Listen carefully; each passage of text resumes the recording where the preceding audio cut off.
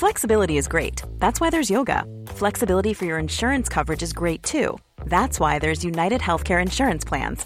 Underwritten by Golden Rule Insurance Company, United Healthcare Insurance Plans offer flexible, budget-friendly coverage for medical, vision, dental, and more. One of these plans may be right for you if you're, say, between jobs, coming off your parents' plan, turning a side hustle into a full hustle, or even missed open enrollment. Want more flexibility? Find out more about United Healthcare Insurance Plans at uh1.com.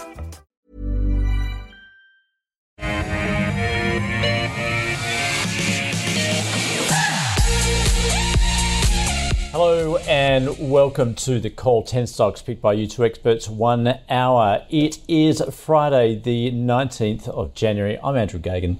Great to have you with us and our two experts on the show today, Claude Walker from A Rich Life and Luke Winchester from Merewether Capital. Welcome, guys. Great to catch up with you again.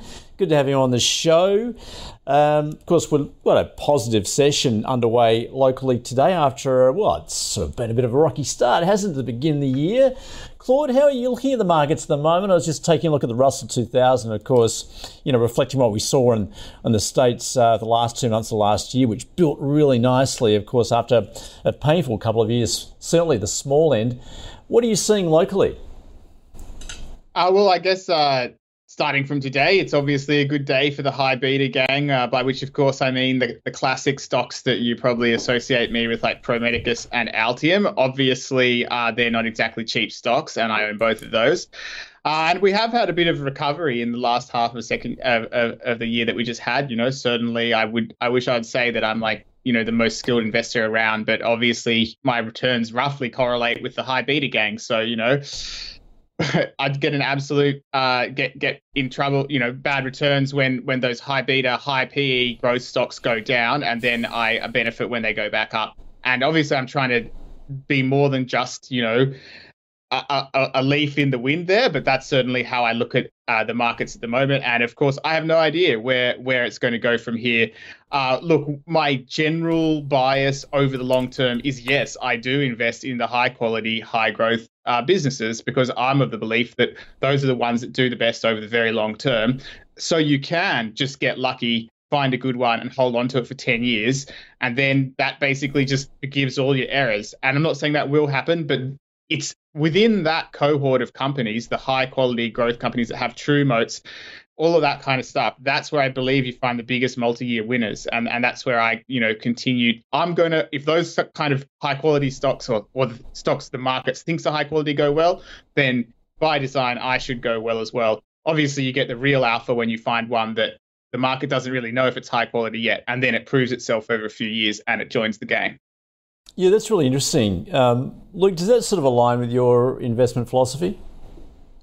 Oh, yeah, look, I mean, we're all looking for high quality growth stocks. For me and Claude as well, we're trying to find the next Pro Medicus and Altium, those smaller stocks that can sustain the long pathway of growth and become larger and enter into indexes and get the sweet flows of superannuation or passive index funds. But look, I mean, as for the broader market, I tend to agree with your intro there, Andrew. We rallied hard in the back end of last year, a bit of a Santa rally and the market getting ahead of itself with the potential for rate cuts, particularly in the US. Perhaps moderated a little bit. Inflation data remains a little bit sticky. Obviously at the employment report yesterday was a bit weak, which again sort of complicates things a little. But for me, I think we're just a bit of a holding pattern until we get to earnings season next month. And the one positive I would take is, there hasn't been too many downgrades. Normally, this is a bit of a confession season for companies who maybe were a bit too optimistic at their AGM or put things off until they had a bit more, time under their belt. Haven't seen too many, so fingers crossed we get a decent earnings season, and that's the trajectory for the next leg up for the market. You want it to be driven by those fundamentals. Yeah, of course, earnings season just around the corner. It comes up quickly. All right, well, let's take a preview of the stocks we're going to take a look at in the first half of the show. AcuSensus, Coast Entertainment, which was formerly Ardent, Star Entertainment, Nuix, and Sonic Healthcare. Our stock of the day is Mesoblast. Its shares, they're flying this morning, are currently up around 15 or 16%. In fact, that's off the back of a US FDA granting cell therapy rare pediatric disease tag to treat rare heart condition. The cell therapy Revascor has the potential to treat a rare heart condition which primarily affects children. The company chief executive planning to meet with the FDA to accelerate the approval of the drug trial. If it's approved, Mesoblast may be eligible to receive a voucher for priority review of future drug applications. So big news there for Mesoblast. Luke, what do you make of the news and your outlook more broadly for the stock? Look, it's tough to be too enthused about Mesoblast, Andrew, just because of the history of the business. I mean, it's a development stage biotech that's been around for many, many years and just really hasn't been able to find that one, big product or big breakthrough that sees the company, become a true business, I suppose, and not just a research company.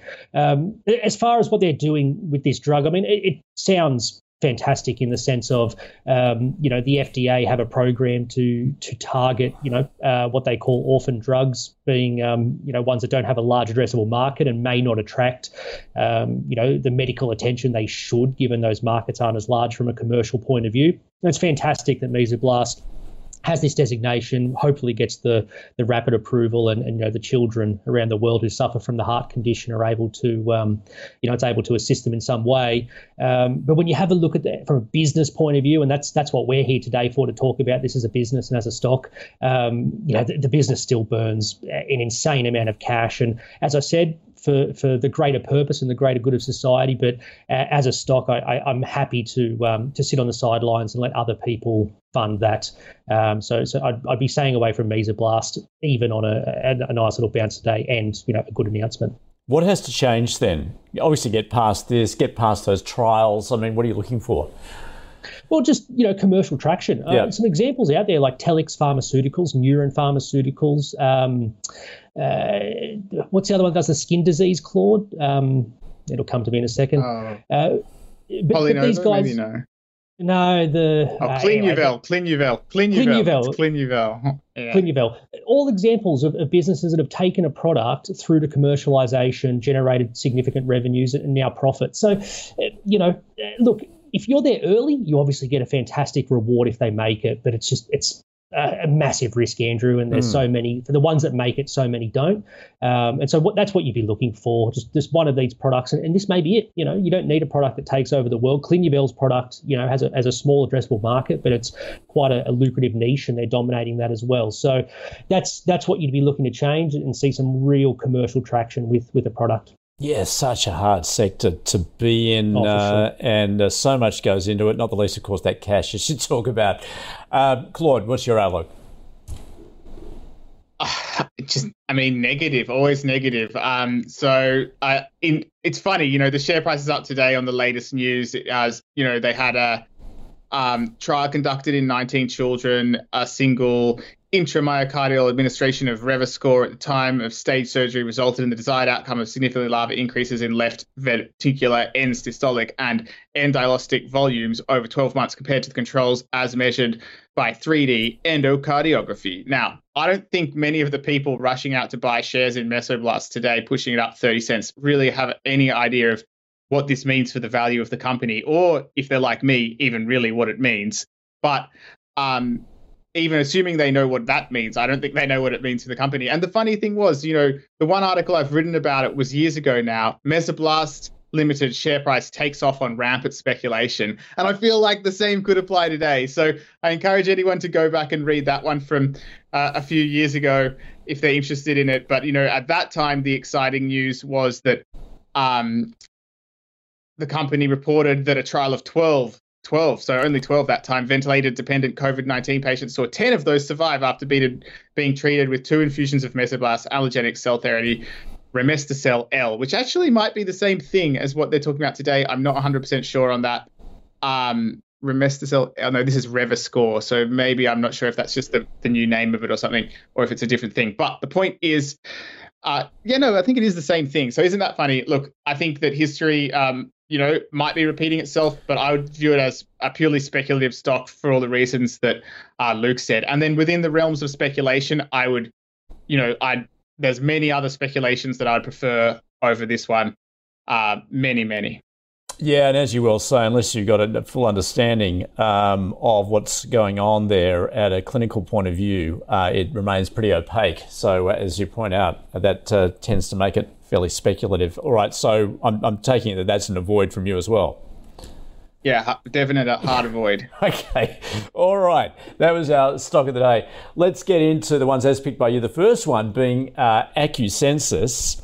It designs and develops and technology focused on, distraction basically of drivers, those naughty drivers, with a heads-up solution using AI, and therefore potentially leads to prosecution. That's like people using mobile phones, not wearing seatbelts. And I think I can say that I have used this technology and I didn't like it. Because I was driving with the family in Queensland and we got pinged for my daughter not wearing her seatbelt correctly, a whopping fine, lots of points, and that's from this camera that was mounted above the freeway. I can assume that's what these guys, it's part of their technology. Claude, tell us a little more about the company and what your thoughts are. Well, look, so, I mean, the high-level stuff is it's about 12 million quarterly revenue. We could call it 48 or 50 million, and a market cap of a bit over 110 million, I think, from memory, with a bit of cash there as well. So it's not on a crazy high multiple of revenue, but this isn't really a software company. Remember that. It might be a tech company, but it's actual physical hardware that gets set up somewhere. So not entirely sure what sort of the right pricing for this is, but putting a pin in that, I want to tell you why I kind of find it compelling. So first of all, that story you shared, that really gets to the heart of how I feel about this. To me, this is part of a historical, sociological move towards being, I'll call it a surveillance state. And that's kind of where we're heading. And if you'd asked me a couple of years ago, or even maybe a bit over a year ago, I would have thought, there'll be resistance to this. And I think that, these, the idea of things that go inside people's privacy more and more, that, I thought once upon a time, surely people will push back on that. I've actually changed my view. I've come to the view that generational attitudes towards privacy have completely shifted. So my father and mother's generation probably had a lot more value on privacy than what my children's generation will, certainly than what we seem to be getting out of Gen Z. So I would say that there's going to be broad acceptance of this kind of surveillance, and that, in fact, technology that is ostensibly about saving lives is going to be an easy sell. So for that reason, I actually think this is a very interesting thematic stock, and that thematic is the surveillance state. So if you took the view, as I do, that we're heading towards the surveillance state, then this may be a beneficiary of that. In terms of the valuation, as I said, look, Nick Maxwell gave a great introduction to this article on our website at Rich Life. I think it's called An Introduction to Acusensus or something. And that's what got me interested in it. And he argues, points out, look, the valuation's pretty hard at the moment. It's not obvious. It's only just sort of break-even level. So perhaps a bit risky there. Probably for that reason, I don't want to come out and say a buy just because I'm not that comfortable in the valuation. So I'd call it a hold. But the funny, non-rational part of my brain kind of is saying, this seems like a thematic play. Yeah, okay, that's interesting. Also, so you could call it a speculative buy on the thematic play, actually, I think. But I don't hold it myself because, you got to limit the number of speculations you do. All right. And you're not of that generation where you're accepting of it anyway. So, I just think that, I don't know, like there's obviously, I'm not saying I'm against this company by any means. Like, I think it's fair enough that we shouldn't be using our phones in particular when we're driving. So I can totally sympathize with the desire to cut down on that. And in fact, the company has a really compelling founding story where the founder, Alexander Janik, he says that part of this is inspired by the loss of a close friend of his. The incident occurred in Los Angeles. A driver under influence and allegedly using a mobile phone hit a cyclist, So in terms of that kind of compelling reason to actually police this, I think it's really there. And I think probably we're going to have a trend more towards it, no matter how we feel about it on a personal level. I guess it's probably justified in some ways. Yeah, we'll bring on driverless technology, I say. Take the humans out of it. Definitely. All right. Luke, your thoughts? I agree with most of that, Andrew. And I knew that Nick had a write-up for Claude's A Rich Life, so I was going to reference it if he didn't. I think it's a speculative buy as well, certainly a hold.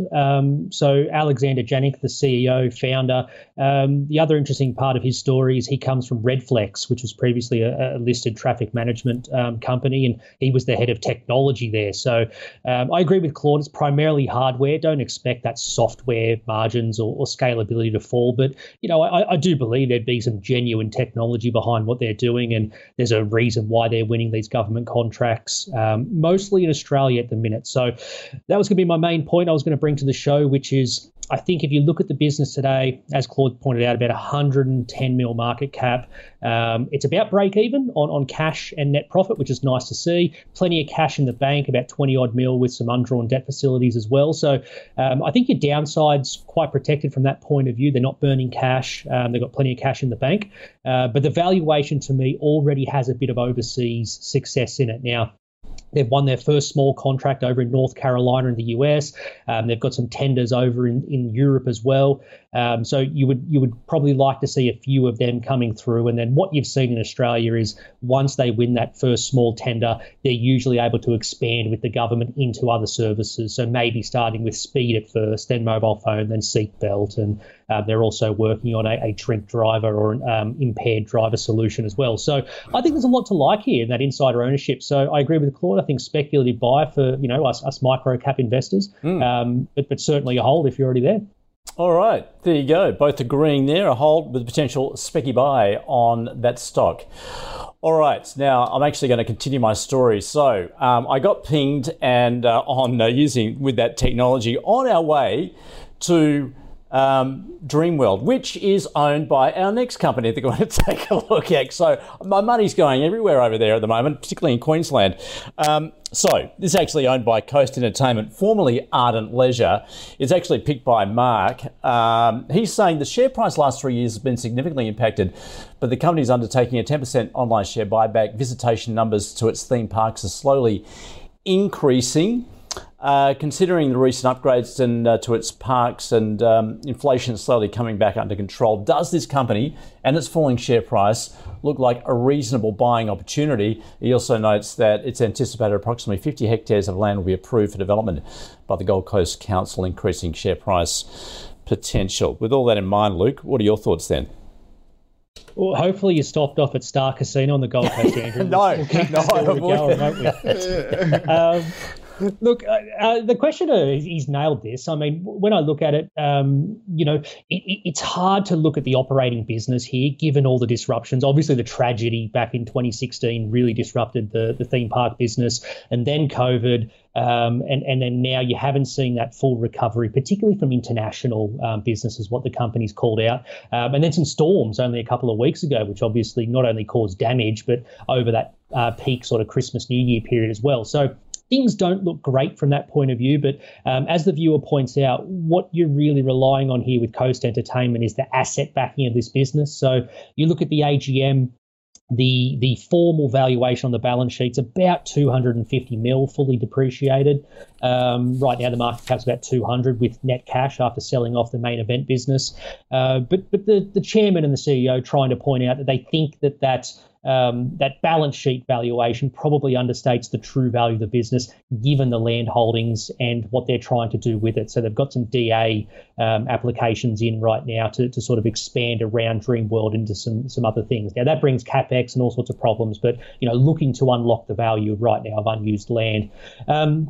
Look, for me, all that's very interesting. I think if you're there, you've written it down, there's a nice buyback in place. I think the balance sheet supports the valuation, and you can continue to hold this business. You've suffered through, a lot of pain. Oh, we actually got a decent dividend from the sale of main event.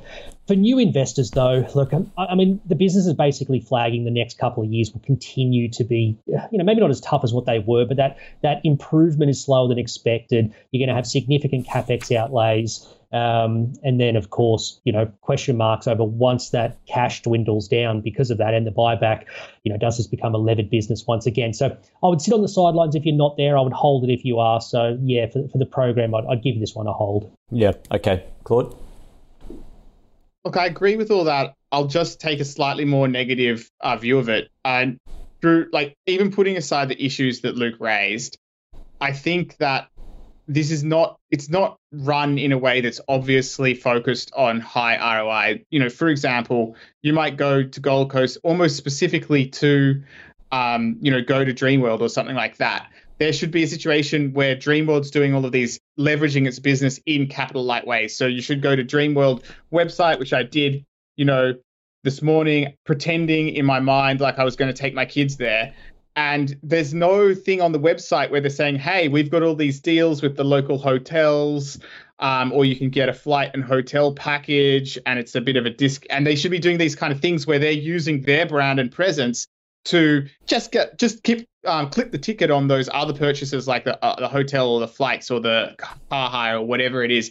And they should be, they need to be really savvy marketers because they've got these big fixed assets, which also require tons of maintenance. And if they don't maintain them properly, then absolute disaster can strike. For those people that don't know, quite a few years ago now, somebody died on one of their rides. And you can, as an imagine, it's a disaster for everybody involved and a true tragedy. But it's also just, the nature of these businesses, they cannot be looking to save money on these physical assets. So they really need to be working them hard with all the little add-ons they can. And I just don't see it. And that's the only way it could make this make sense as a business to own. I don't want some massive capital intensive business in a scenario where inflation's running high for a start, which is exactly the kind of business you want to avoid, according to Warren Buffett. And also just if they have high maintenance costs, it's common sense because those costs keep going up. So yeah, look, definitely don't want to own this business. I agree with Luke that you've probably through the worst of it. I'm not saying the share price is about to crash again, and it probably is trading below its asset value and all that sort of stuff. So I do see the thesis there. I don't want to poo-poo it. If someone's writing that, don't listen to me. It's just totally not my style of investing, and so I would sell it. No, fair enough. Okay, that is a sell then from your point of view. All right, well, as Luke pointed to, I could exaggerate my story and say we also then went to the next business, which was Star Entertainment, but no, I didn't. I avoided that. You've got to cut your losses somewhere. So that, of course, is in the casino business. Interesting what's going on in that space, of course, in the light of Austrac and the fines that have been handed out, and all state governments taking a close look at how casinos are run, of course. It has reset its balance sheet, refinanced its debt, capital raising of some $750 million, so it can service that Austrac fine. Claude, Star Entertainment, thoughts? Well, yeah, look, as you said, a little more than a year ago now, the headline read, StarTrack broke money laundering laws innumerable times. Innumerable. Ooh, that's a lot, says Austrac, right? And look, it's just not a good sign when that comes out. And as you can imagine, I've not spent a lot of my time actually trying to imagine a bull case for this business. I believe once in the past I was actually short it when all of this stuff was sort of coming out. But ultimately, it just falls way below the quality of a business that I would ever want to invest in for so many reasons, innumerable reasons, in fact. And as a result, it's just one of the easiest avoids I'm ever going to get. I don't know if I need to explain myself more, but it's just no, okay. It's just a bad quality business, and it has a bad history, and also, there's more competition coming across the way in Sydney as well. So overall, yeah, I wouldn't want it. Yep. Okay. In the interest of time, then we'll keep it short. And you've, that's a clear avoid then. Luke?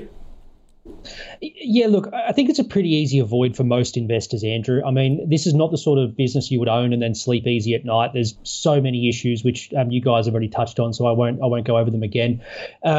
Look, if you're an investor who can stomach a bit more risk, go back to the conversation on Coast just before about, you want to step into these businesses when it looks like things have bottomed out from a sentiment point of view and they've put the worst of the operational issues behind them. That could be the case here with Star as well. I mean, they've taken a pretty large provision for the Austrac fine. They've done the recap to the balance sheet. The debt looks, pretty manageable now. So it wouldn't take too much of an operational improvement, which at the AGM, things are basically steady for the first quarter of FY24. For that sentiment to start to turn around and Star could do okay. But as I say before, I don't think that's for every investor. You've got to stay right on top of this one. As I said, they've taken, I think, a $500 million provision with Austrac and a bunch of other remediation stuff. That might not be enough. So, there's a lot still, a bit of water to go under the bridge. But, I read Robbie Cook's CEO report in the last annual report. Actions obviously speak louder than words, no doubt about that. But obviously, he was very aware of as he put it, they've breached the trust of governments and consumers and the public in general. And they've got a lot of work to do, and sounded like, they had a clear plan of what they had to do to get that back. So, like Coast, I would hold it if you're there, just because I think you've worn so much of the pain. If you're on the sidelines, again, only for an investor who's willing to take on a bit of risk and stay on top of an investment and what's happening operationally. But for the program, let's say a hold. All right, okay, a hold.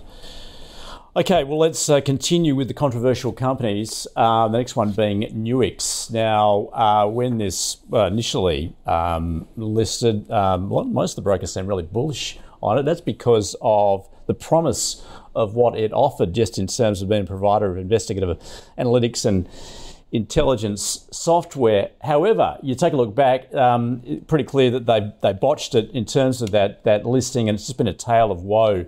Then you've got former execs there trying to sue the company, and it's been a legal nightmare for everyone involved in Nuix. Luke, maybe I'll get you to sum it up, but also look ahead as to whether they have turned the corner. Yeah, definitely a busted IPO from a few years ago, and there was, without getting too deep into it, accusations of fraud or misappropriation of funds or numbers and things like that. Look, I think they've put a lot of that behind them operationally anyway. And you look at the last update, they seem to have stemmed the bleeding in the business, return to growth and, a measure of profitability. So what I mean by that is they've come out and said they're guiding towards, at the midpoint, about 28 million EBITDA for the first half, annualizes to, somewhere in the high 50s, maybe 60 mil.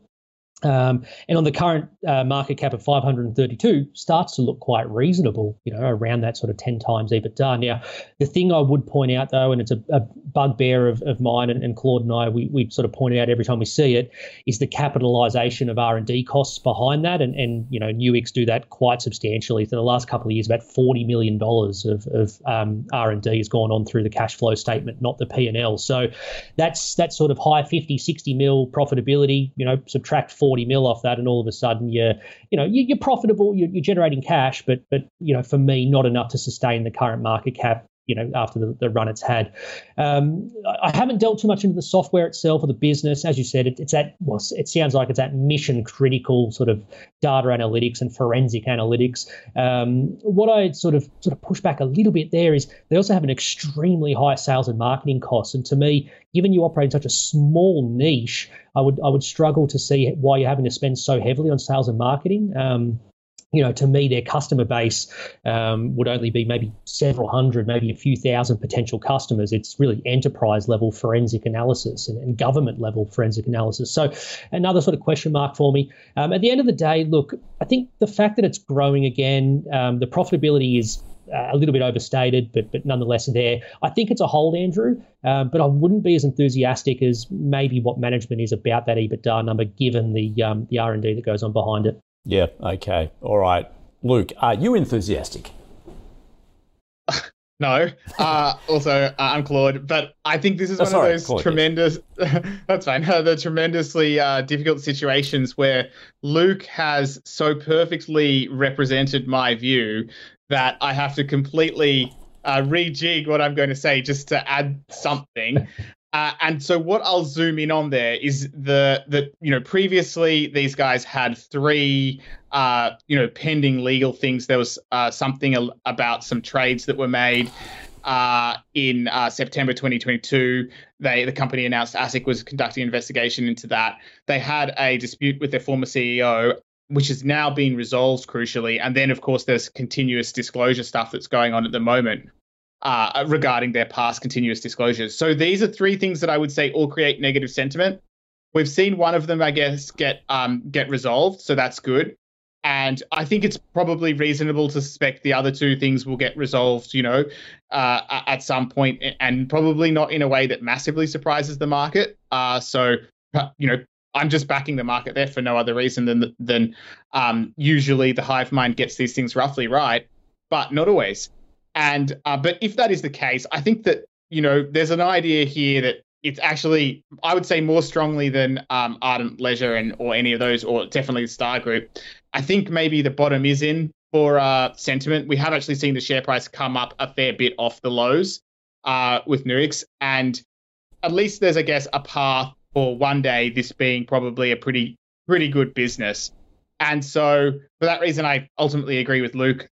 Hold. I also agree with all of the other things he said, but it again probably one that I would look to at a certain point. I would be looking to get out of this, because even now I don't think it's obviously cheap, which is why I wouldn't give it a buy. And I don't see it necessarily as being a long-term play. The thesis I've just outlined would just be a sociological release from the pressure of all of this terrible negative news flow, is pretty much what I'm talking about. Yeah. Okay. All right. That is the view on Nuix. Let's round out the first half of the show with Sonic Healthcare, one of the world's largest diagnostics companies, provides labs, imaging services and the like.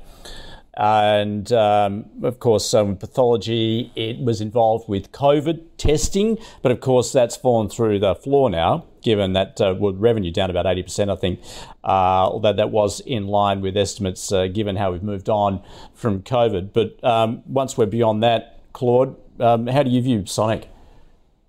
So I actually think this is got a great track record over a really long period of time. I think it's so large now that you could almost start thinking about Sonic Healthcare almost like infrastructure. I only say that. I wouldn't usually say that for a service business.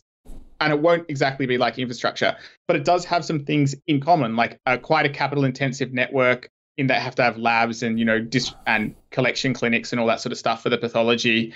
They obviously do have a skilled workforce there as well. So it's got part of a sort of, I guess, a consulting style. You're paying some highly skilled employees. So there's a consulting style element to it as well. But ultimately, what makes it special is really we're going to just keep needing the services no matter what. Obviously, for some reason they could go massively up and down. We've had that recently when there was a novel pathogen discovered and a lot of testing going on, which is no longer going on. So overall, it's just it clearly makes it into the kind of business I would own. Absolutely. Now, obviously, I aim for higher growth, small cap kind of stuff, but nonetheless, I can still find a place for this sometimes in my portfolio. I have owned it before. I don't own it right now. But basically, the way I see it is once you're paying a fairly high earnings multiple for this company. So I don't see it getting any uplift there, but I do just think of it as a dividend stock. And the current dividend yield of 3.4%, it would be franked up once you take into account franking credits. That's about 4.8%, which is more or less what I'm getting in a term deposit at the moment.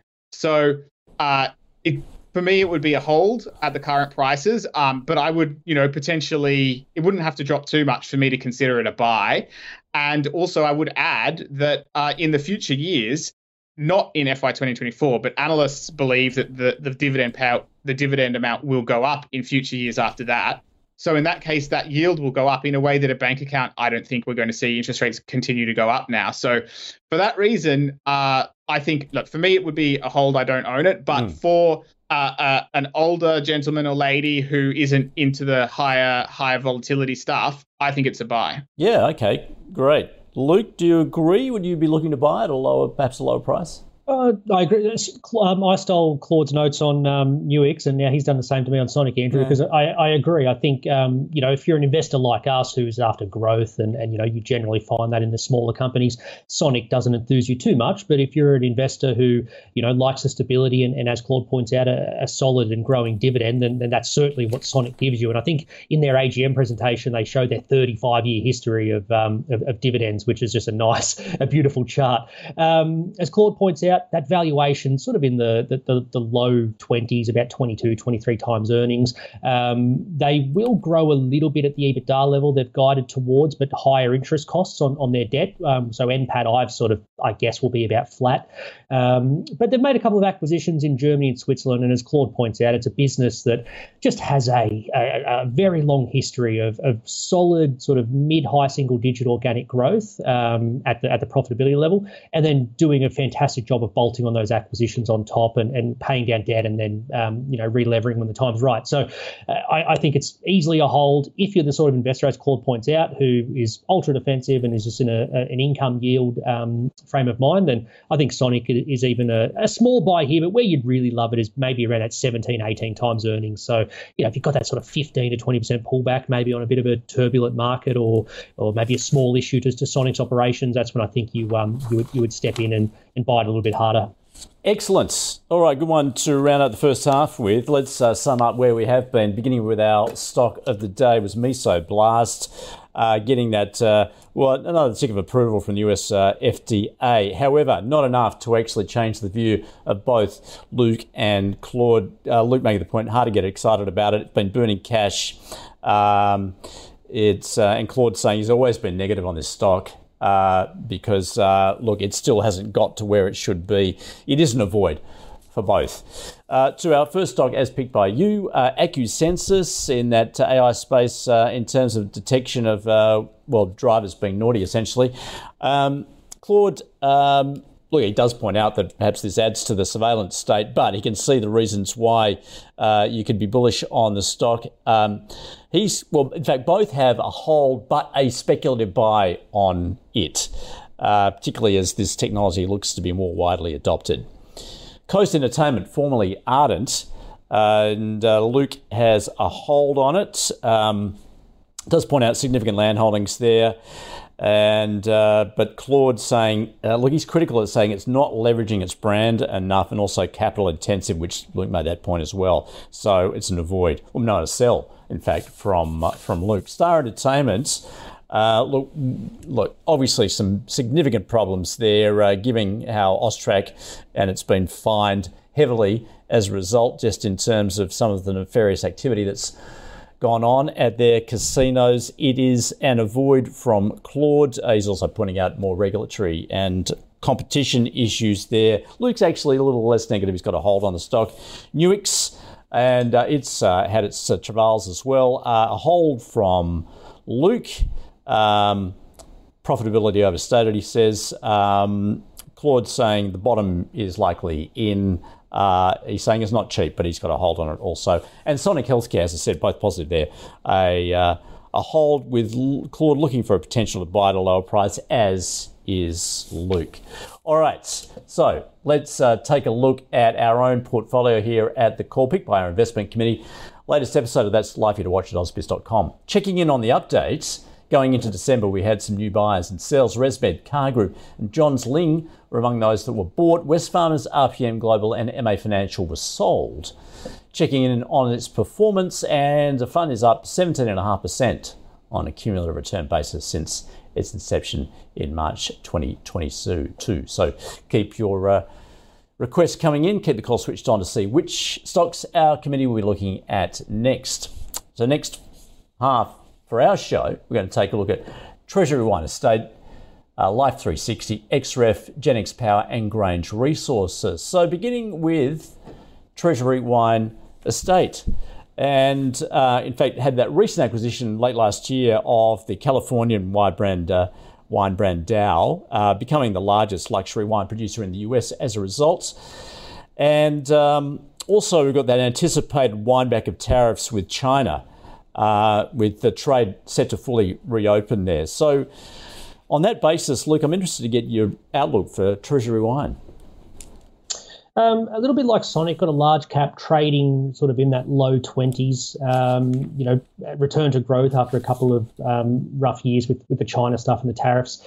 Like a lot of the market though, Andrew, when I look at the acquisition of that Dow Wines, I struggle to get enthused. I mean, my note that I jotted down here was they've paid a very full price for that acquisition. Paid a multiple higher than what Treasury Wine traded at. So to get any sort of accretion at an equity level, which it was essentially completely funded by an equity raise, they need to generate some decent synergies with that business. Now, look, that could easily happen. Treasury Wines has a global distribution network. They know how to manage a portfolio of brands. They've identified that this one is an emerging luxury brand in the US and has that potential to grow and become larger.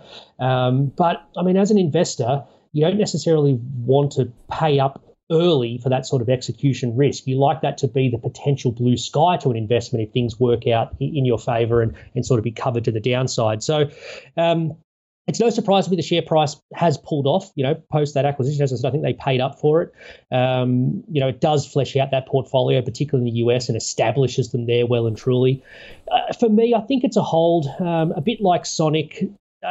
They don't have the dividend like Sonic, I think is a key difference. But if it was that little bit cheaper in that sort of high teens PE ratio is where I think you would start to look and get interested. And look, the business could easily end up there. As you pointed out, there's some potential tailwinds coming their way from the China stuff. Penfolds is still an amazing business. I mean, when they break out Penfolds as a standalone business, the margins it earns are just are unbelievable.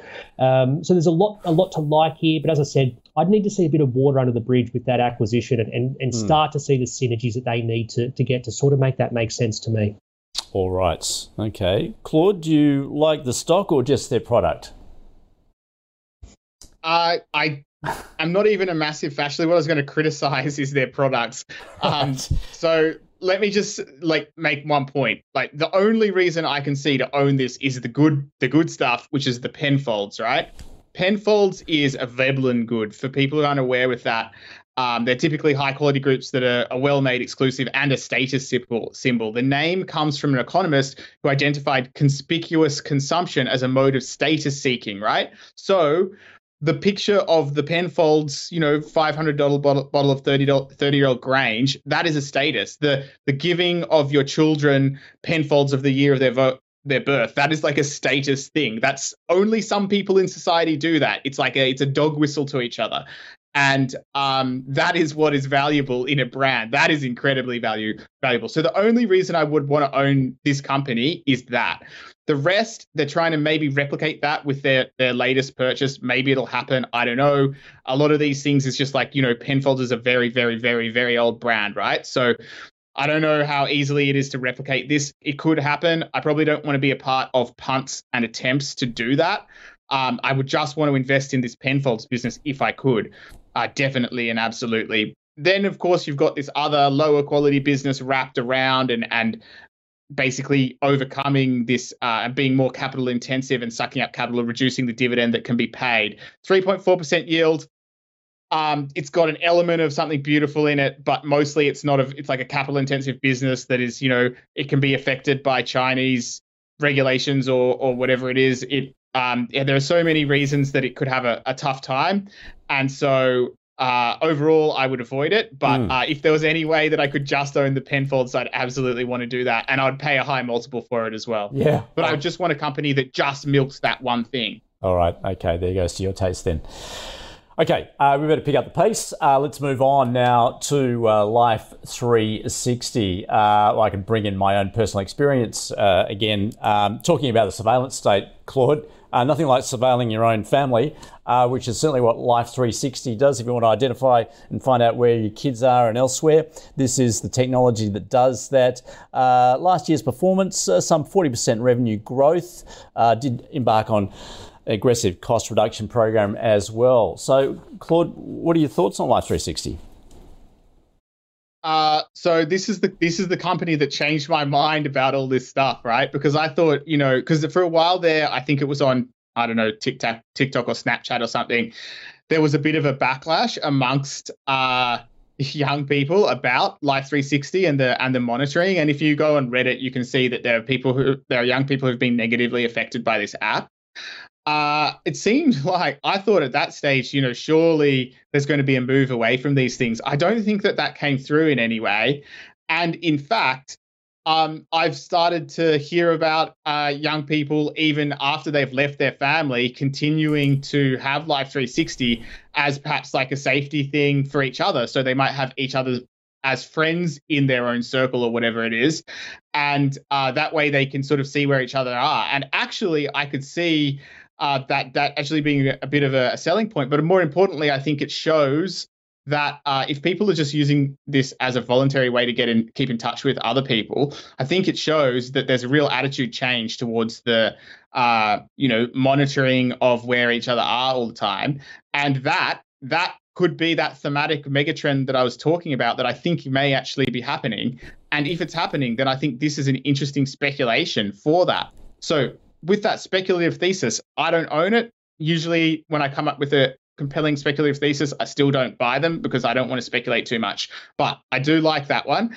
And then the other thing is I do think that the main thing that I would want to see for this to get across the line for me would be for the company to reach break even.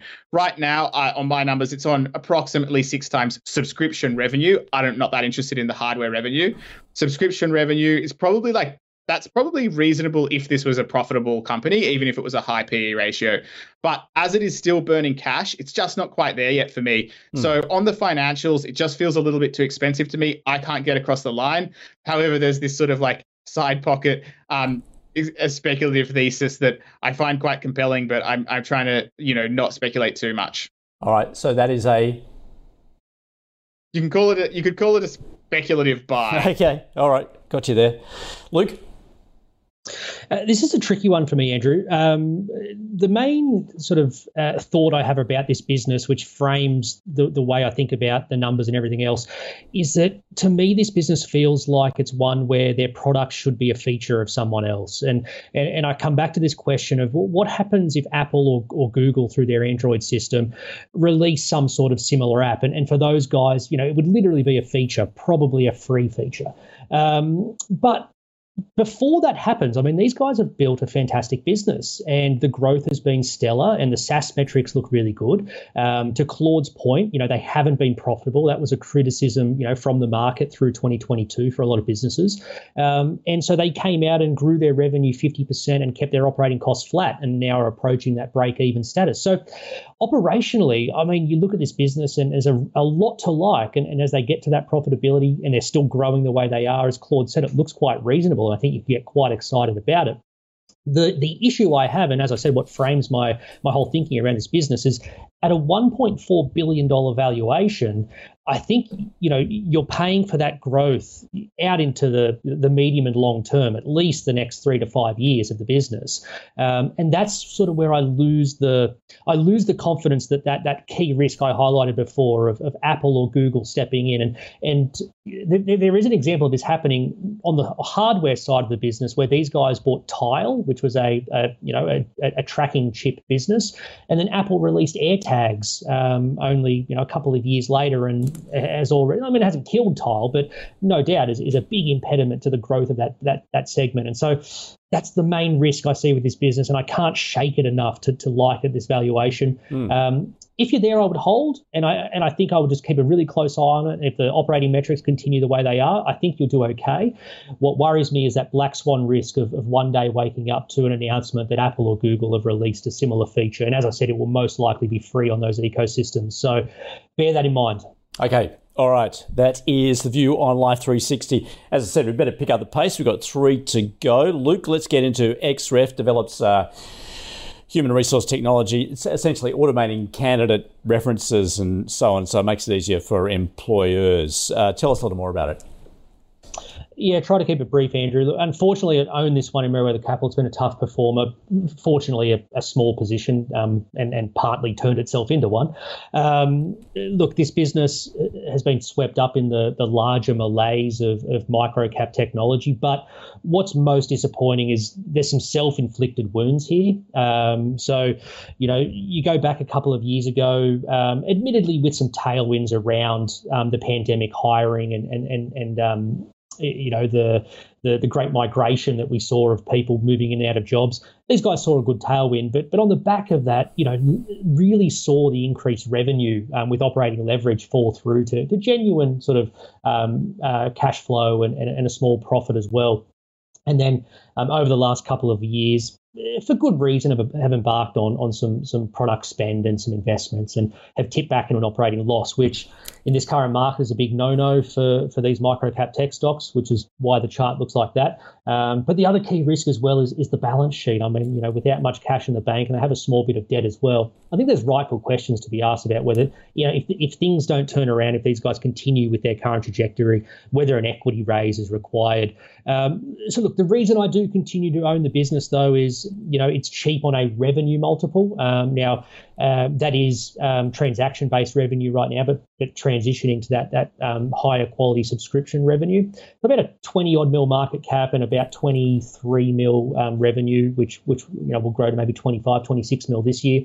But what the market's really looking for, and myself as well, is seeing that return to operating leverage and profitability come through. So I continue to hold, and I think if you're there, you would hold it. For anyone on the sidelines, I would stay there until you see that operating pivot come through and the business return to cash flow and profitability. All right, good one. Claude, if you can make it brief. Oh, yeah, I probably would. I disagree with too many management decisions that have been made. This company, for example, I definitely think it should have stayed profitable and done anything it could to stay profitable. And that, to me, leads to the conclusion that I either disagree very, very strongly with management decisions, or else they really had to go into a loss and it wasn't a choice, in which case I also don't want to own the stock. So either way, either conclusion, it's an avoid for me. Yep. Alrighty, that's pretty simple then. Okay, let's move on to our ninth stock. It is Genex Power, and it's renewable energy generation and storage projects across the country. It's got its flagstone is Kidston Clean Energy in North Queensland. Also integrates large-scale solar generation and pump storage hydro as well. Of course, we know what's going on, renewable trend across the planet. So how does Genex Power fit into that, and just how investable is it, Claude? I do think that it is investable, absolutely. And there aren't actually that many clean tech style companies that I would consider to be investable. And this is one of them. There's a price at which I would say this is attractive. And there's a number of reasons for that. But as we're short for time, I'll say I do think this is a potential takeover target one day. They're doing all the hard yards of capital intensive development of solar and pumped hydro storage and all this kind of stuff. I do think that one possible outcome is, just as things start to get better for this company, it's subject to a takeover offer before. Again, it has been before, though the takeover didn't take place. I don't think it's obviously cheap at the moment. I'd probably land it at a hold. But having said that, if it was trading at around book value, I would probably consider it a speculative buy.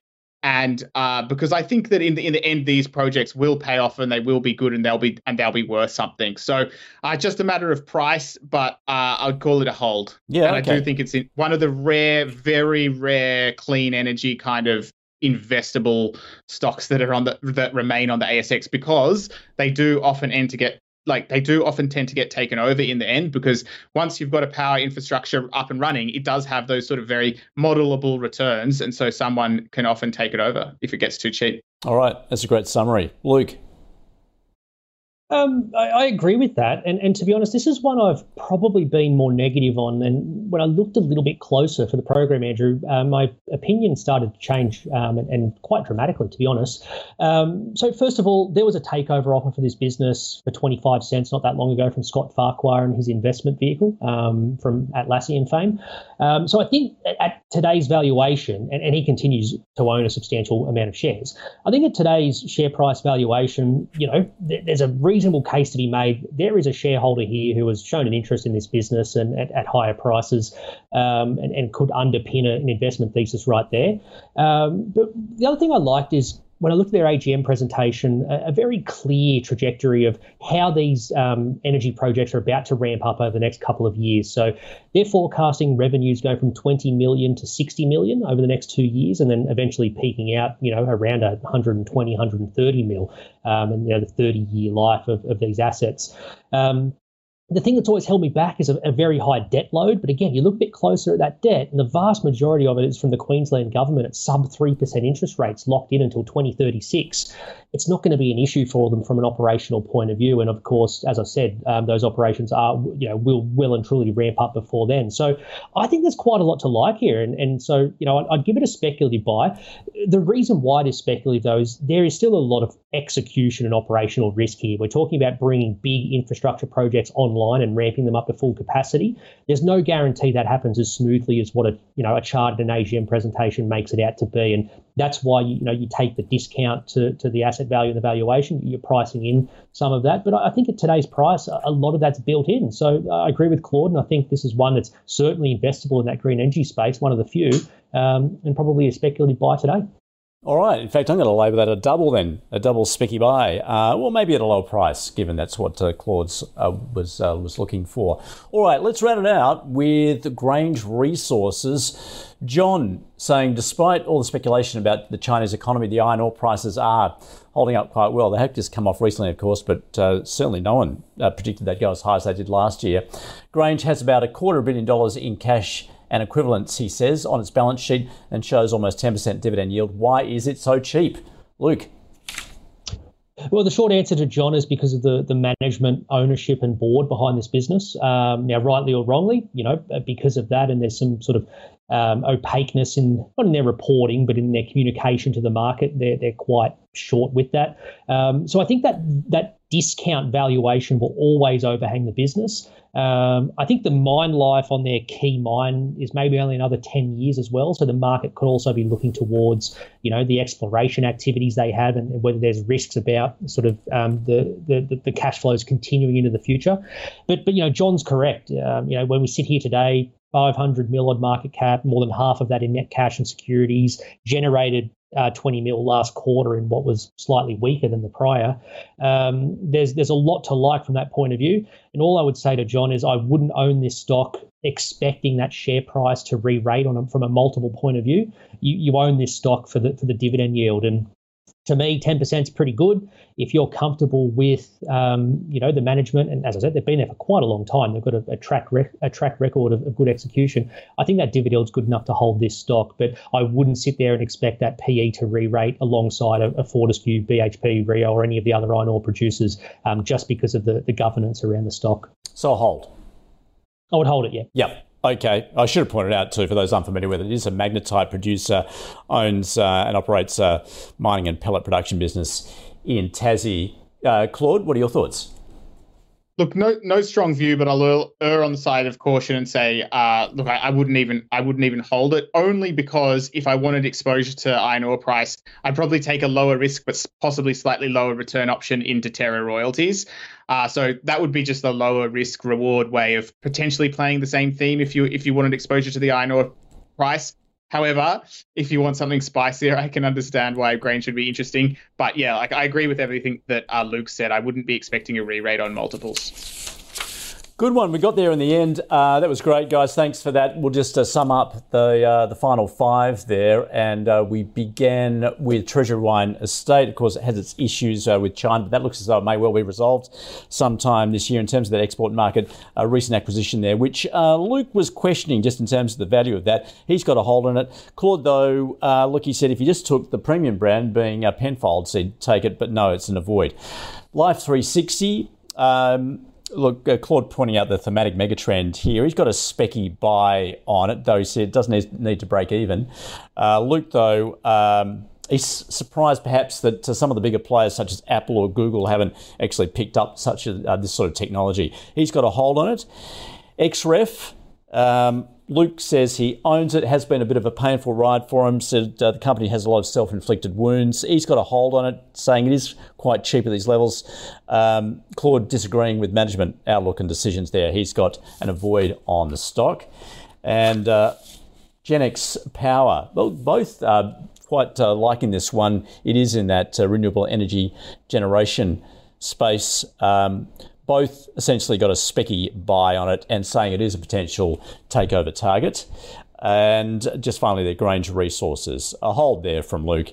And no, Claude said if you want exposure to the iron ore price, then Terra Royalties is the way to go.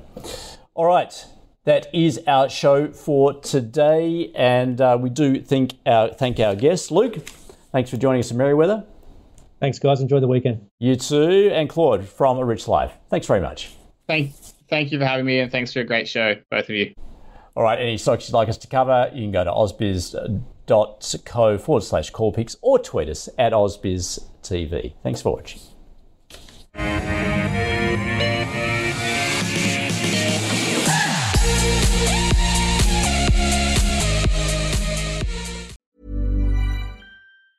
Tired of ads barging into your favorite news podcasts? Good news. Ad-free listening is available on Amazon Music for all the music plus top podcasts included with your Prime membership.